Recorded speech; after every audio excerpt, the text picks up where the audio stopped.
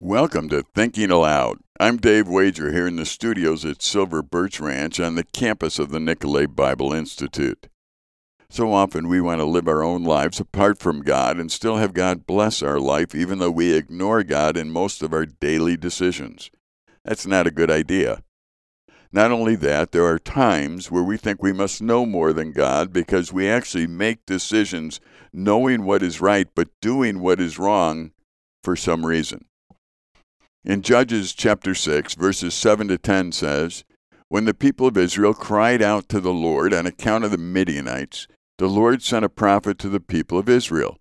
And he said to them, 'Thus says the Lord, the God of Israel, I led you up from Egypt and brought you out of the house of slavery, and I delivered you from the land of the Egyptians, and from the hand of all who oppressed you, and drove them out before you, and gave you their land.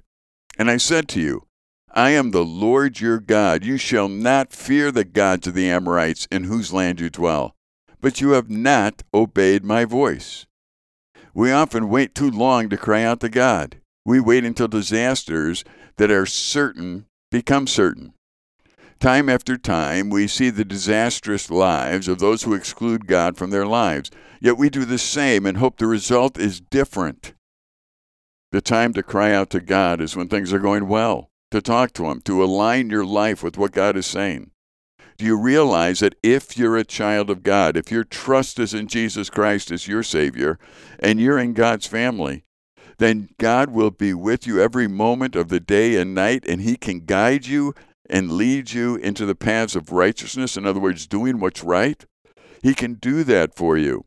Oh, it won't be easy because people don't like it when you do what's right. But your life will be rewarding, and in the end, you will be victorious. One of the most foolish things anybody can do is go against what God has said and go against it intentionally. What we're saying to God then is, we know more than you. We know how to take care of us more than you. Even though you created us and sustained us, even though you are the creator of the universe, we know more than you. And that is a lie. And if we live in the context of that lie, we will be people who are most miserable. Excluding God from your life will never yield a good result. Banning God from your life will mean that one day you'll cry out to Him for mercy. And hopefully when you do that, it won't be too late.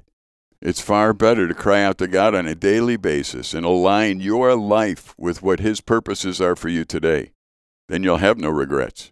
I'm Dave Wager, here in the studios at Silver Birch Ranch on the campus of the Nicolay Bible Institute.